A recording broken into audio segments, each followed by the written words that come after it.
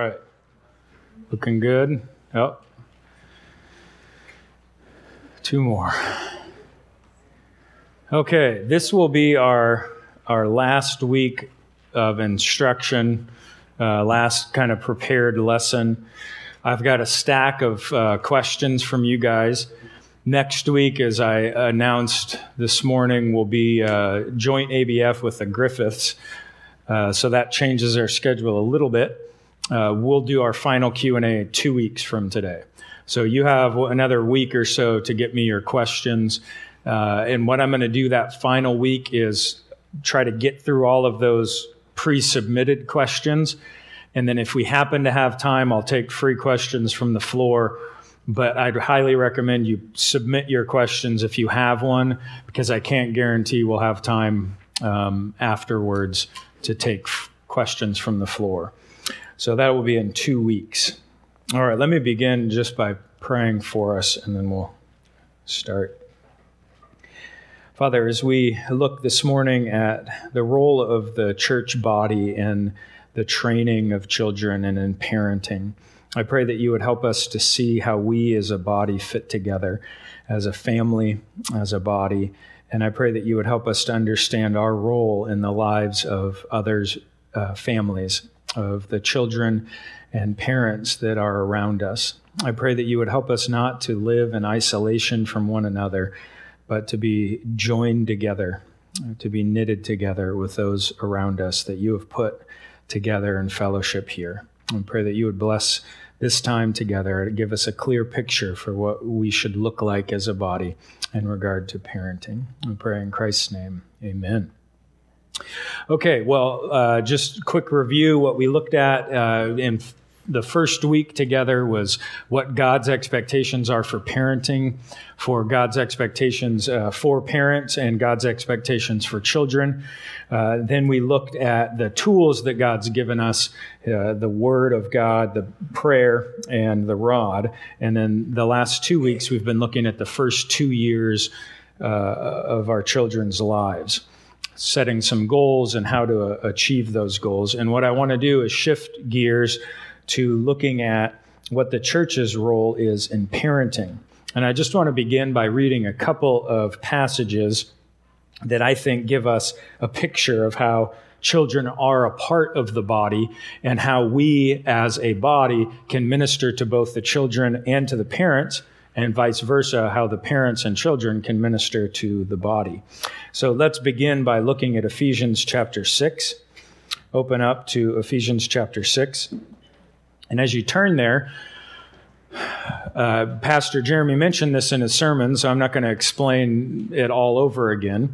But the first commandment that we have with the promise is in Exodus chapter 20, honor your father and mother. And I don't know if you've kind of thought through this before or not, but when God says honor your father and mother, who is he talking to?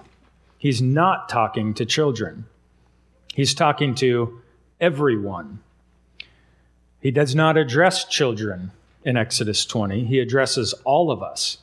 And so it would be our obligation as parents, as adults, it would be our obligation to honor our father and our mother. Something different happens here in Ephesians 6. Now, Ephesians is addressed to the church at Ephesus, or the saints who are at Ephesus. And the whole book so far is directed very clearly to adults, to members of the church. But then in chapter 6, he says, children, obey your parents in the Lord, for this is right. We tend to just read over that, of course. Okay, children, obey your parents. Yeah. What's profound about that is that this is a letter that would be read to the church. And who does he assume is there in the church? The children. Now, this is a pretty radical shift from what would be going on in the synagogues, where the men were generally in the front.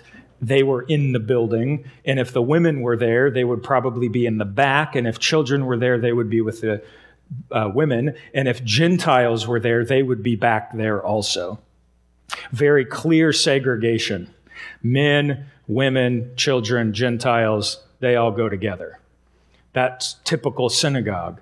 But in the church, something totally different is going on, where Paul can look at children in the service. And then what's in verse 5? Who's the next group he addresses? Slaves. That's pretty profound. Slaves, freemen, Jews, and Gentiles are sitting together in the church, and who's among them? Their kids. Their children are with them. Now, it doesn't say, parents, make sure your children are in church. It doesn't say that. But what's the assumption? If Paul can address the children, who's present? The children. He doesn't say, parents, make sure your children obey you. Though that would be easy enough if the children were outside of the service for him to say that. But the fact that he's able to turn and directly address the children tells us the kids are there. They're present. They're present. The same thing in Colossians chapter 3, verse 20.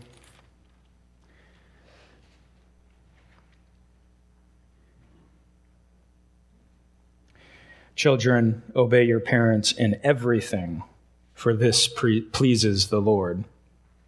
So the assumption that we have in the New Testament is that children are present, they're receiving the instruction.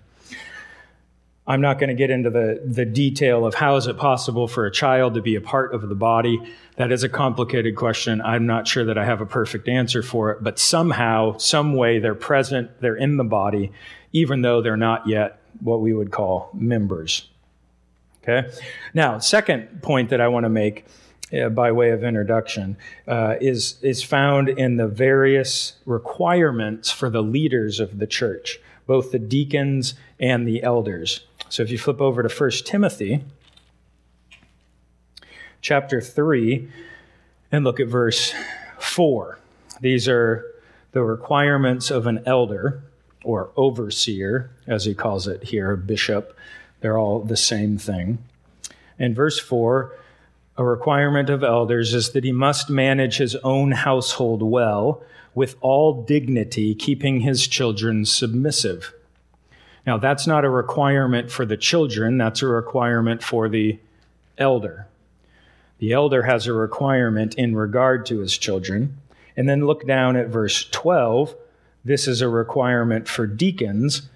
Let deacons each be the husband of one wife, managing their children and their own households well. Very interesting qualification.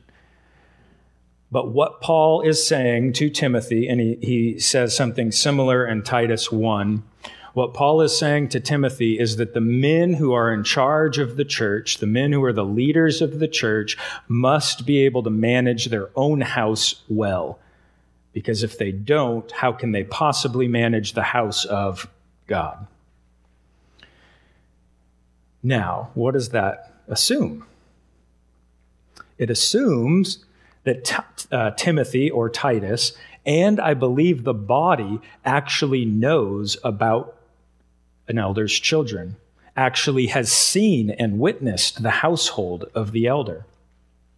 If we're so disconnected from one another that we're never in each other's homes, if we're so disconnected from each other that we don't even know our children's names or how they behave or what their personalities are, we're not in a position to be able to judge whether or not a deacon or an elder is actually qualified to hold his position.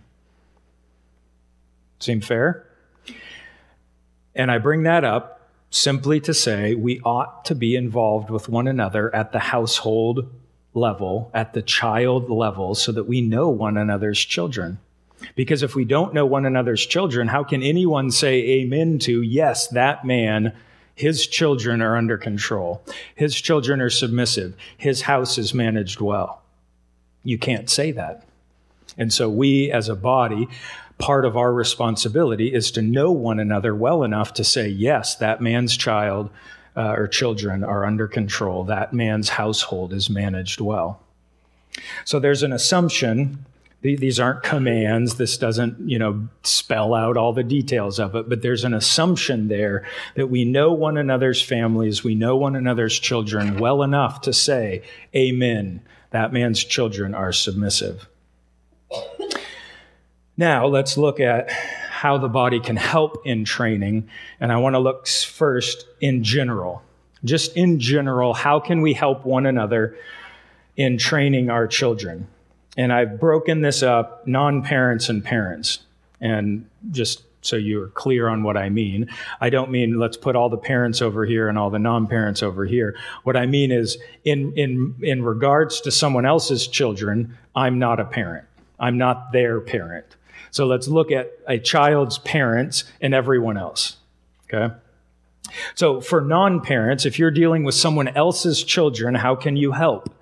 How can you help? How can we be involved with one another as a body? Number one, pretty simple, reinforce what you know is right. If you see my children doing something that they should not be doing and you know they shouldn't be doing, please feel free to correct them.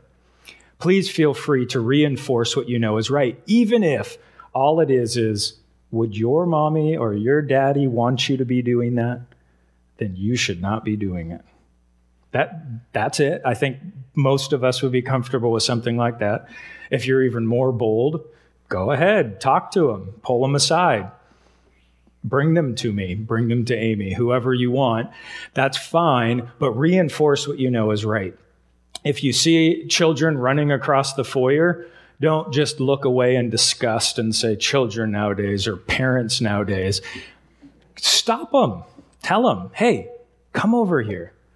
Have you met the Tuttles? Have you met them? And do you know what will happen if you run headlong into Lois Tuttle? Maybe you shouldn't be running in the foyer because you might knock someone over and hurt them. Does that make sense? Okay, good. No more running. And then when you see them walking, encourage them. Good job. You know the difference between the gym and the foyer. Good work. So reinforce what you know is right. Now, there's some things that I think all of us are going to agree on. There's no debate. There's no discussion. There's really not any difference between our families. I'm speaking about those universal things that we all recognize. Okay? There will be some things where we may have a preference. One family prefers that children do things one way. Another family has a different preference. That's fine. We don't have to mix all of that up. But when we're talking about things that we all, I think, are universal, we all agree on them, feel free to reinforce with the children what is right. 2, on the same line, don't be afraid to address them directly. That will require you knowing their names, which is a challenge sometimes, but don't be afraid to address them directly.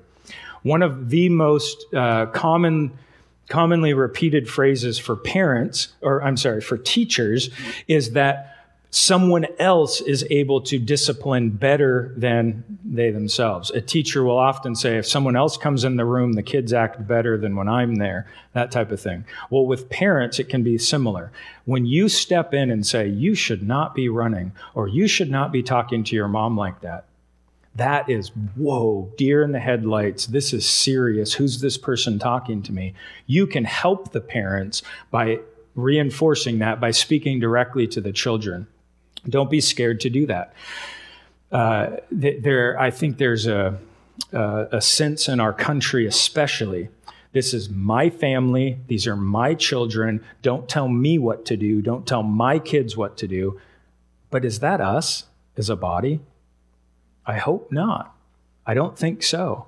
If we are one in Christ Jesus, then isn't there something good and beautiful about us helping each other, speaking to each other's children? I don't think there's anything I appreciate more than somebody who, when they see my kid doing something they shouldn't, has the guts and the love to go and say, hey, what are you doing? Don't do that. We don't talk like that around here. So don't be afraid to address them directly. Then, third, and this is probably the most important, if there is a problem, talk to parents before you talk to others. You may be in some gray area. I don't know. Should I talk to the child? Should I talk to the parents? You know you need to talk to the parents when you're tempted to talk to others. So when someone says, oh, what do you think about so-and-so or so-and-so's kids? If you're tempted to start speaking ill of someone's children, speaking ill of someone as parents, you know it's time to talk to the parents. You need to go and talk to them. Now, it might be something the parents are totally ignorant of. I mean, how many of you 100% of the time know where your kids are, know what they're doing? There's not a second between you getting out of the car, where they're alone. We all, I think, maybe some more than others, but we all have moments of time, even if just for a few minutes, where we don't know where our children are. We don't know exactly what they're doing, right? If that's the case, what would you want someone to do for your children if they were out of line? Do you want them to just let them be out of line, let them misbehave, let them do something that's wrong? Or would you want someone else to step in and help? I think we'd all agree we'd want somebody else to help. We'd want somebody to love our children enough to help them. But if the issue is more than that, if the parents are there and the kids are out of control or something like that, before you talk to anyone else, you've got to speak to them. Just talk to them. Tell them what the issue is. Tell them what the problem is. You may find out the problem's you, or you may find out the problem is them and they need help. Either way, what should a body do? Help itself, build itself up in love. And that's what we're called to do. So speak to the parents before you speak to other people. Very constructive. When we were visiting our friends in Idaho, we had an opportunity to talk to them, and they pointed out some things, and they said, we noticed this about your children. They're doing this regularly. And I'd never thought about it. I didn't know it, didn't notice it. And I wouldn't have known that had they not loved us enough to say, hey, we've noticed this pattern in your kids. And so now we can work on it, and they're better because of it, and we're better because of it, I hope. So talk to one another. Now, parents, how do you help the body train your children?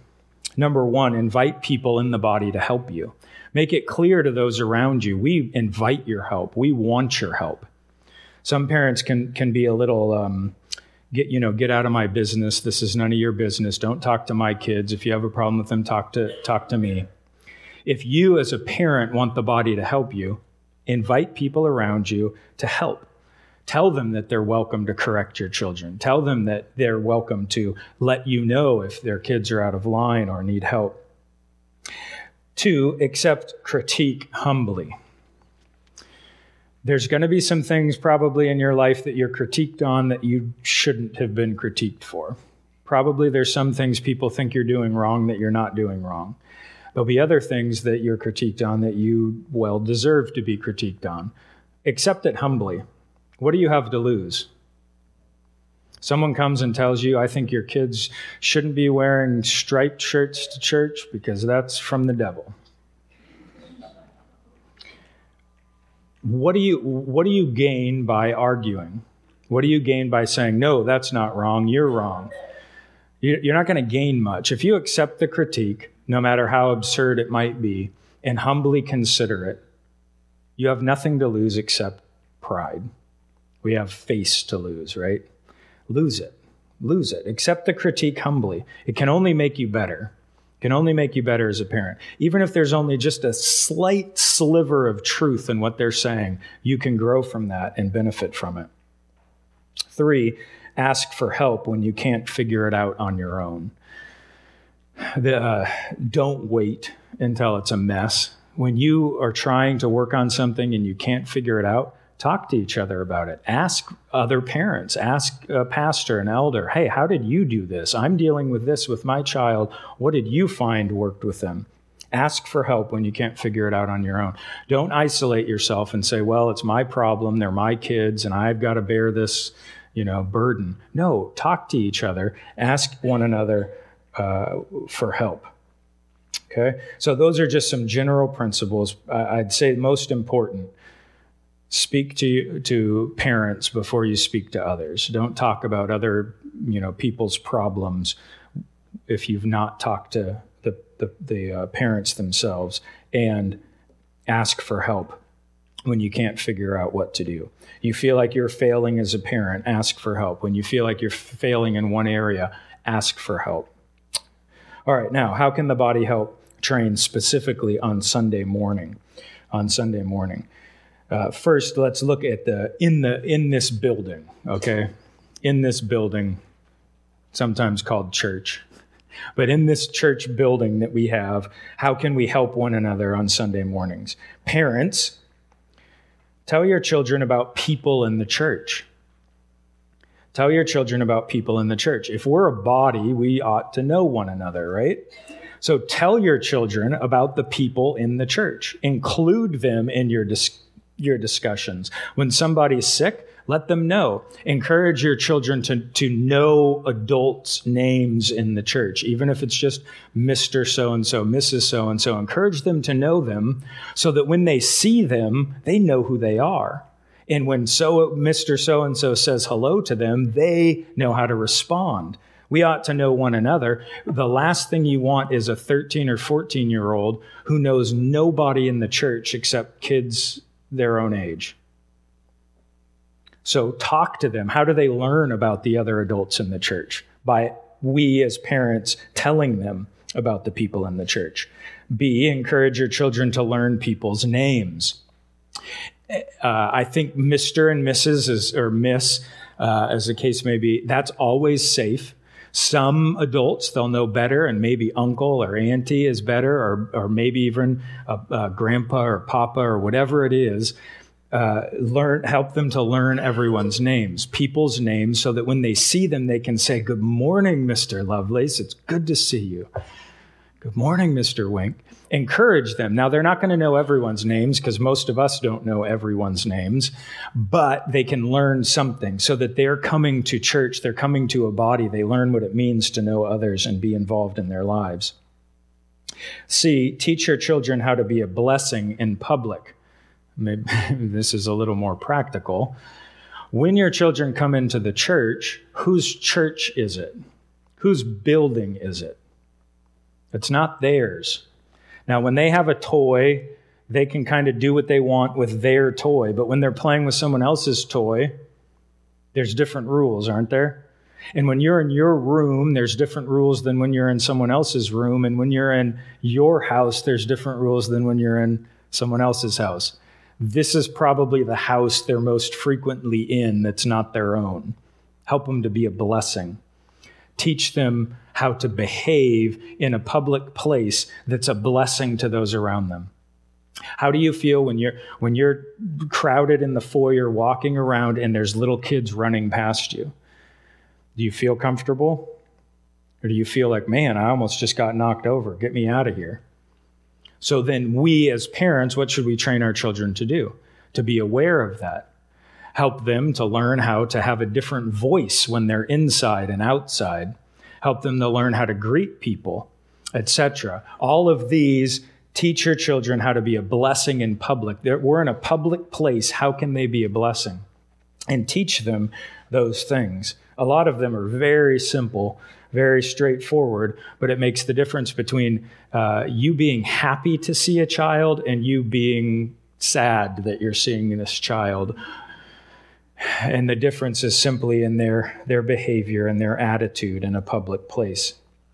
Fourth, D, invite others to help in the development of your children. This is close to what I said earlier, but tell people, hey, if you ever see my kid behaving in a certain way, would you correct them or let me know? If you see my child doing what they're supposed to, will you encourage them for me? You communicate to other people, I want your help. You're welcome in the development of my children. This isn't, a locked door, get out of here. You're welcome, invited to participate. 5, don't defend your children. Don't defend them. Help them to honor those around them. We have in this room, 50 people, maybe 60 people, and we probably have 50 different preferences for specific things. We all have different preferences. But if I know that someone on this side has a preference, how can I honor them? How can I honor a preference that someone else has? by fighting with them and arguing about whether or not they should have that preference? Probably not. If someone comes over to your house and your preference is that shoes be taken off, how can I honor you? For taking off my shoes. Simple, right? When we have preferences that may differ from family to family, person to person, help your children to honor those preferences. So when you greet so-and-so, you say Mr. or Doctor or whatever the case may be. When you greet someone else, Uncle is fine, or whatever the name is. Some of you even want to be called by your first name. Those preferences teach your children to honor. We give preference to someone else. The reason I want you to do that is because they're important. And so you do this or don't do this because they are important. And what you'll find is that as they learn to honor other people, their honoring of you will increase. It won't diminish. It won't diminish. So we want our children to look around at adults, take them seriously, and honor them. So those are some tips for parents in the building. What we're working on with children is that they learn how to behave in a way that blesses those around them. Amy? I just want to say that our kids love to look at the photographs. It's like a treat. And we kind of keep it behind closed cabinets because we don't want them to mess with it, especially the little one. But it's fun for them to sit and move. So if you have a photograph where then your kids can get familiar with faces and names, and you can turn it into a game if you want. Yeah. Photo director is really helpful. I think Aiden has most of your addresses memorized. So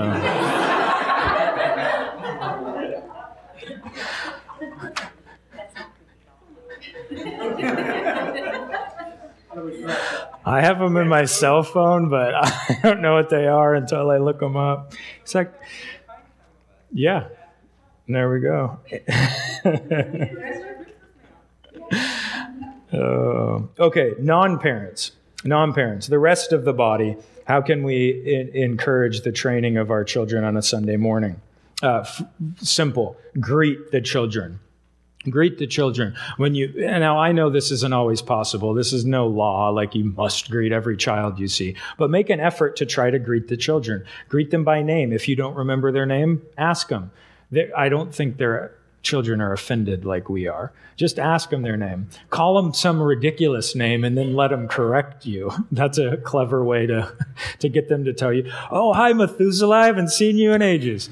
Methuselah? My name's Jonathan. I know, Jonathan. Well, at that moment, you did know because he just told you. It's no lie.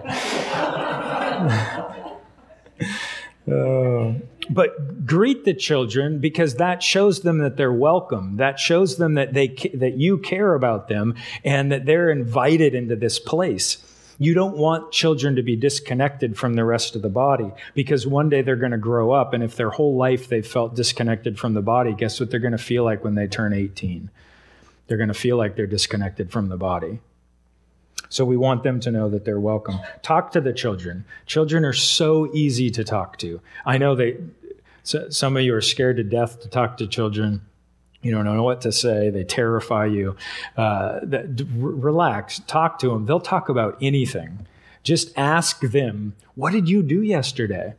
And some of them won't stop for 10 minutes. And you might have to, it's time to go to church. We got to get in there now. We're out of time. But talk to them. That attaches them to you. Now, if you've never talked to a child before, a particular child before, and they turn 15 or 16 and they're getting into trouble, and the first time in their life you come and talk to them, do you think they're going to be completely receptive? Is it going to matter much to them? Probably not. But if this is a child that you've talked with over the years, and now they turn 16 and they're in trouble, and so comes over and talks to them, it's going to be, whoa. I've known this person my whole life. I've talked to them almost every week or, every couple of weeks. And they're speaking to me. They're going to take it seriously. C, don't be scared to correct children. I said this in general, but on a Sunday morning, I know I mean it for me, but I think it's true in general. If our children are misbehaving, if they're doing something they shouldn't be doing, please feel free to correct them. We appreciate that because it means that they're not on their own. It means that they're part of a family. It means that they're part of a household. So correct them. Don't be scared to correct them. If you're not comfortable with that, go mention it to the parents. Hey, I didn't know if this was okay with you, but I want you to know that I saw so-and-so climbing on the bookcase in the library. Thank you for letting me know. I will go deal with that. Don't be scared to correct them. And then D, right along those same lines, tell parents about things they might be missing. Tell parents about things they might be missing. Just maybe imagine if their parent was next to you, would they be happy with what the child's doing? And if you're pretty confident they wouldn't like it, let them know. Because at the very least, even if you don't know what their preferences or their rules are, it's good for them to know. No, there's no censure, but I wanted you to know that downstairs they were playing baseball in the hallway, during, in between services. I'm glad I know that. I would not have known that if you hadn't told me. So let parents know what things they might be missing, things that they just don't know about because they're not in the room. Before I move on, one of the benefits to doing that is that you'll be able to discuss what the parents actually think about said behaviors. Sometimes you might find out they don't have any control of their children at all, and that's why it's a problem. Well, then guess what? You're in a discussion about that, and you can offer your help, you can offer your prayer, you can encourage them, etc. But you can't do that if you just ignore it and say, I can't believe how wild these kids are. Okay, specifically in nursery and Sunday school. So this is just in the building in general. Now let's look in the nursery and Sunday school. We'll be brief. Parents, ask for feedback on your children. I'm sorry, I have to acknowledge I'm probably one of the worst people at this because I'm always running. I'm trying to teach my own Sunday school, and so I never have time to go and do this. It's not because I don't want to, but generally because I'm not available to. So I'm guilty if you say, but you've never come and asked me about. I want to, and we do as a family, but I know I'm not usually available to do that. Parents, ask for feedback on your children. So ask for feedback. Just how's it going? Have you noticed anything? Have you noticed any behaviors, good or bad? What are they like in nursery or in Sunday school? And you'll learn from those people because oftentimes we see what we're looking for, and we don't know what to look for that we haven't seen yet. And so if we talk to other people, they'll often say, I've noticed this. And that may be something that was totally off your radar, and now you've gained their wisdom. But if you never talk to them, you're not going to know what they're like. You're not going to know what their behavior is. And you'll learn about your own children from other people. So ask for feedback. B, train your children to honor their teachers. Make it very clear that when they're going to Sunday school or they're in nursery, depending on their age and cognitive level, make it clear they will obey those people. You will honor your Sunday school teacher. It's a privilege for them to be in Sunday school. So you can reinforce that with your children and discipline as appropriate the children in their behavior towards their teachers. This same thing will be true in school. I know as a teacher, I so appreciated parents who would come up and say, if my boy's ever out of line, you let me know. Because I knew that the parents would be reinforcing it at home, that there was support. We were all in this together. It wasn't me against the parents, but we were in this together. So train your children to honor their teachers. C, don't be scared to ask for help or offer suggestions. So two sides of this. Don't be scared to ask for help or offer suggestions. You might ask for help if you've seen success from the teacher and you can't get that same success at home. So maybe they don't struggle with something in the classroom that they do struggle with at home, and you guys can talk and collaborate. Why is it that they never act that way in class, but they always act that way at home? And maybe you can work together to figure that out.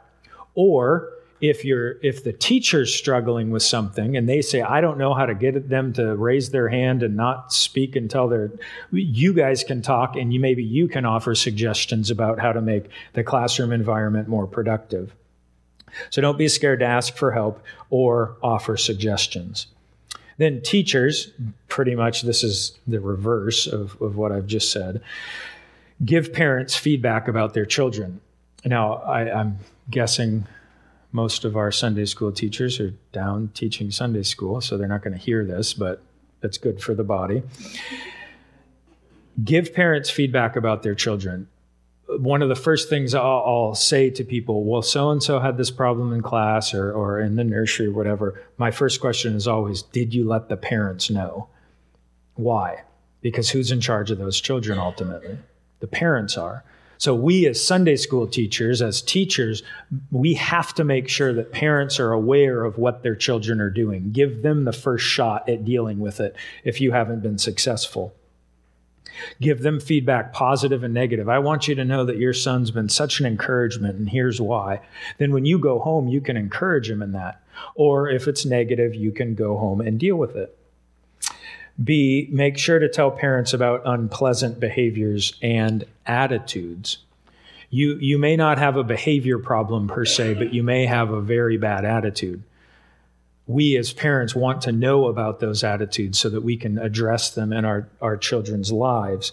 So teachers, make sure that parents are aware of those behaviors and attitudes that are unpleasant or, more likely than not, sinful. And then C, don't be scared to ask for help or provide suggestions. Same thing, reverse. You may ask the parents, I don't know how to deal with this in class. Do you have any ideas? Help me out. Or what should I do when your child does this? If my child does that, I'd just go ahead and give me a call on the pager, and I'll come in and I'll deal with that. Or maybe they say, oh, you know what? If he ever does that, just put him down on the floor and I don't know, whatever. You guys talk, you're working it out together, you're a team. So don't be scared to ask for help or provide suggestions. Teachers, you may provide suggestions to the parents. I've noticed that this is a behavior. Have you been able to do anything to work on it? And they may have no clue how to deal with it. And this may be God giving you an opportunity to bless them, to build them up, and strengthen them as parents. All right. Last, in the church service. This is probably the most practical part of it. Everyone in the church service has different levels of tolerance for children. Some people can be next to a screaming child and they don't even notice. I mean, there's not many, but there are some people. And their tolerance level is just incredible. I'd be pulling out my hair and they're like, oh, they were crying? I didn't know. I don't know how they do it, but some people can do that. There's other people who, if you sneeze in the church service, can't think straight for 5 minutes. I maybe that's a slight exaggeration. I don't think so. There are some people that are just about that sensitive. Now, how are we as a body going to live with one another if there's this wide spectrum of difference? And so I want to give parents and non-parents some tips on this, okay? So parents, in the church service with your children, first, be aware of how you're affecting those around you. Be aware of how you're affecting those around you.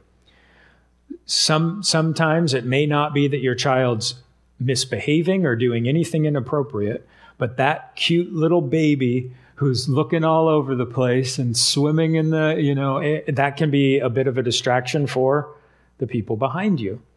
So be aware of that. I'm not saying what to do. I'm just saying be aware of that. You're not alone. You're not an island. You're affecting those around you. How are you affecting them? Be aware of that. Second, if you anticipate needing to leave during the service, sit near the back. If you sit in the front row and your child starts screaming, who sees it? Every single person in the church, just about. And who sees it when you have to stand up in the middle of the service and walk out? Just about everyone. So it makes sense. Sit near the back if you anticipate that. Now, sometimes you're not going to anticipate it and you have to do it anyway. No big deal, but you did what you could. You didn't know you were going to have to do that. There might be an emergency that comes up and you have to leave. It's not the end of the world, but be aware. And so if you know or anticipate needing to leave, sit near the back. Third, don't return to the service with a child who's been a disturbance unless you're positive or certain it won't happen again. Now, this is a tough one. This is how do I say? Maybe it's controversial, but I would advocate that if you as a parent have to leave the service because your child's been disobedient, please don't bring the disobedient child back into the service, because now what is everyone who heard that child thinking? How long is it going to be? Is it about to happen again? And they're now focused and distracted on this child who's already started, screaming or crying in the middle of the service and disrupted everyone. Their focus is now on this child, anticipating what's going to happen next. Now, there's definitely exceptions where your child, they're not going to do it again. Maybe they fell asleep in your arms out in the foyer and you're confident it's fine, bring them back in. But if your child has been a disturbance, so much so that you've had to leave, don't bring them back into the service and do the same thing again. It seems like when you do that, it seems like you're ignoring the people around you and the disturbance you've been. So if it's not necessary, keep them out, keep them in the cry room or the fireside room or the foyer, and try it again next week. So don't return to the service if you've had to leave because your child's been a disruption. That also shows to everyone around, everyone else in the service without kids or otherwise, it shows them that you care about it. You don't enjoy having your child be a disturbance. You're not glad that happened. You care about that happening. And it's one way to show that you're taking it seriously. Fourth, if you noticed your child's noise or movements, assume other people did too. So if you're hearing your child talk or babble or cry, or you're hearing them ruffle their papers or untie their shoes and throw them down or whatever, if you're hearing all of that, guess what? Probably people around you are hearing it too, and act appropriately. If you're unsure your child is being a distraction, you're not sure. Some of us are very sensitive, and we may be too sensitive, and we think our child's being a disruption, and they're not. Just ask a couple people around you. Don't ask one person, because you're going to get one person's opinion. If you ask a couple of people, now you have a better idea of what the typical person thinks. Ask a few people around you, and then use that to help you kind of zero in on what you should do. It'll help you figure out when it's time to take them out. And then last, invite a few people who are blunt. That's the important part, underline blunt. Invite a few people who are blunt to let you know if your children are a disruption. It's really nice. It's really nice to have somebody you know is going to tell you if your kids were a disruption. Because oftentimes as parents, I don't know if that was too much, if it was okay, I'm not sure. And having someone who will just be able to come up to you after the service and say, yep, so Greg Sweet's taking, you can sign up. He's going to have a no.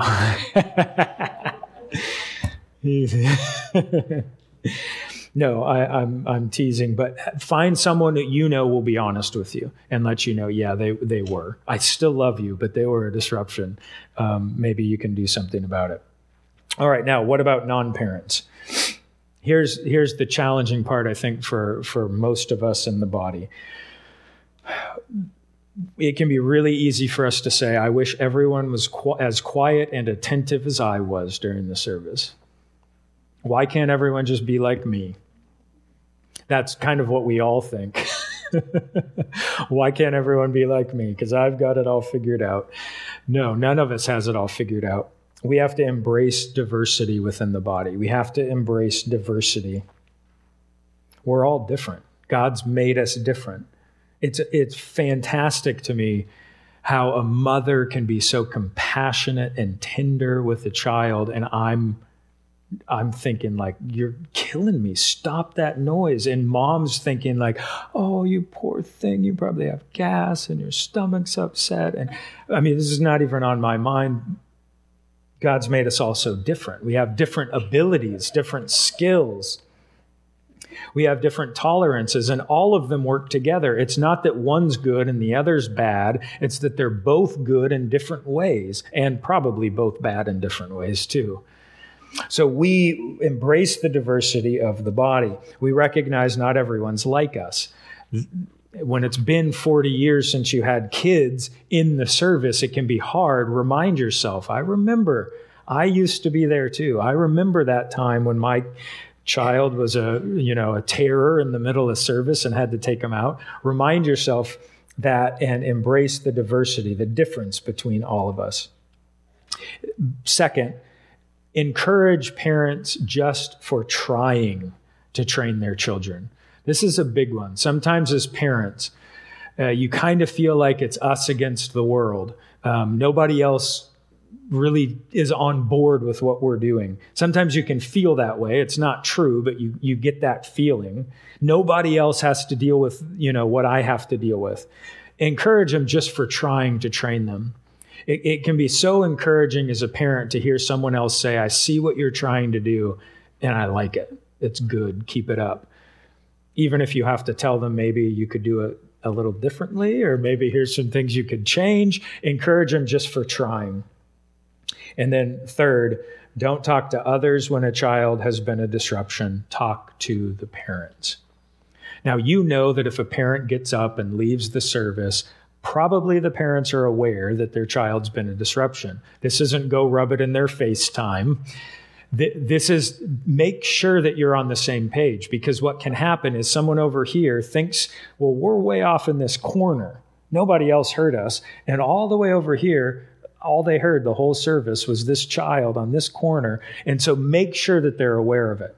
Make sure that they're aware of it. And don't talk to other people about it. Don't turn to your neighbor and say, I can't believe what a disruption that kid was. Why can't they get those kids under control? Go and talk to the parents and say, hey, I heard your kids today. What's going on? Can we help? Are you doing okay? Is there any way that we can encourage you? And talk directly to them. You can work it out together. Don't go and talk to other people. All right. Number 4, how the body can help train in their homes. Just real quick. Don't be scared to have families over to your home. I know, especially for elderly people, sometimes having kids in the home can be nerve-wracking. Don't be scared to have families over to your home. Okay? The reason why is because it's your home and it's your rules. So explain those rules up front. Invite a family over and say, I just want you to know up front, we don't let kids run in the house, and there's 2 china cabinets that they better not touch. My rule, my house, my rules. Now let them know that up front, and then they can decide, you know what, our kids aren't ready for that yet. Let's take a rain check for another year. We'll come by in 1 year. I do not want to have to deal with broken china. But let them know that up front, and then they can decide whether or not their children can handle it. But don't be scared to have them over to your house. Third, give parents an opportunity to correct their children. Then you can help. So if you're in your home and you've said, here are the rules, and the kids are breaking all of those rules, and the parents are there, let the parents have a shot at trying to fix it. And if they're correcting it and they're on it, great. If they aren't on it, then you can step in to help. You can either ask the parents, hey, would you mind, or would you like me to tell them, remind them about not running, or do you want to deal with that? Give them the parents an opportunity to correct their children. Then you can offer help. And then fourth, And maybe most important, after the visit, give them feedback. It can be such an encouragement to hear, we loved having your kids over. It was really an enjoyable time. They were very well behaved. That's a great encouragement as parents. Or it may be kind of an eye-opener. Yeah, your kids were out of control, and we need to do something about that. So give them feedback after the visit. Give them feedback. Don't say, well, we hated that, but we're never going to tell them, so we just won't invite them back. That's rough, because when you never get invited back, you don't really know, but you think you know, and there's a big guessing game. So give them some feedback after the visit. You can say the reverse. Don't be scared to go over to their home if they invite you over, but remember, it's their home, so it's their rules. I think the bottom line and how the body can help in raising the children is that we're in this together. We're not islands. We don't do this on our own, but we're involved with one another. And as we see problems, as there's different preferences, we honor those preferences, we address those problems, we work on it together, and all of our children benefit from it. So whether or not you have children in your home or not, you can be a part of blessing the children that are in this body. Let me close in a word of prayer. Father, I ask that you would give us as a body, even this evening as we have an opportunity to do some of these things, that you would give us a love for the children that you've blessed us with, and that you would help us not to look on them as a burden, but as a blessing, but one that is a stewardship and requires work on our part. Help us not to be afraid to do that work. Help us not to be bitter. Help us not to gossip or slander, but help us to love one another by speaking with each other frankly, openly. And I pray that our children would be blessed by the loving family that you have surrounded us with. We pray that you would be honored as we operate and act like a family. In Christ's name I pray. Amen.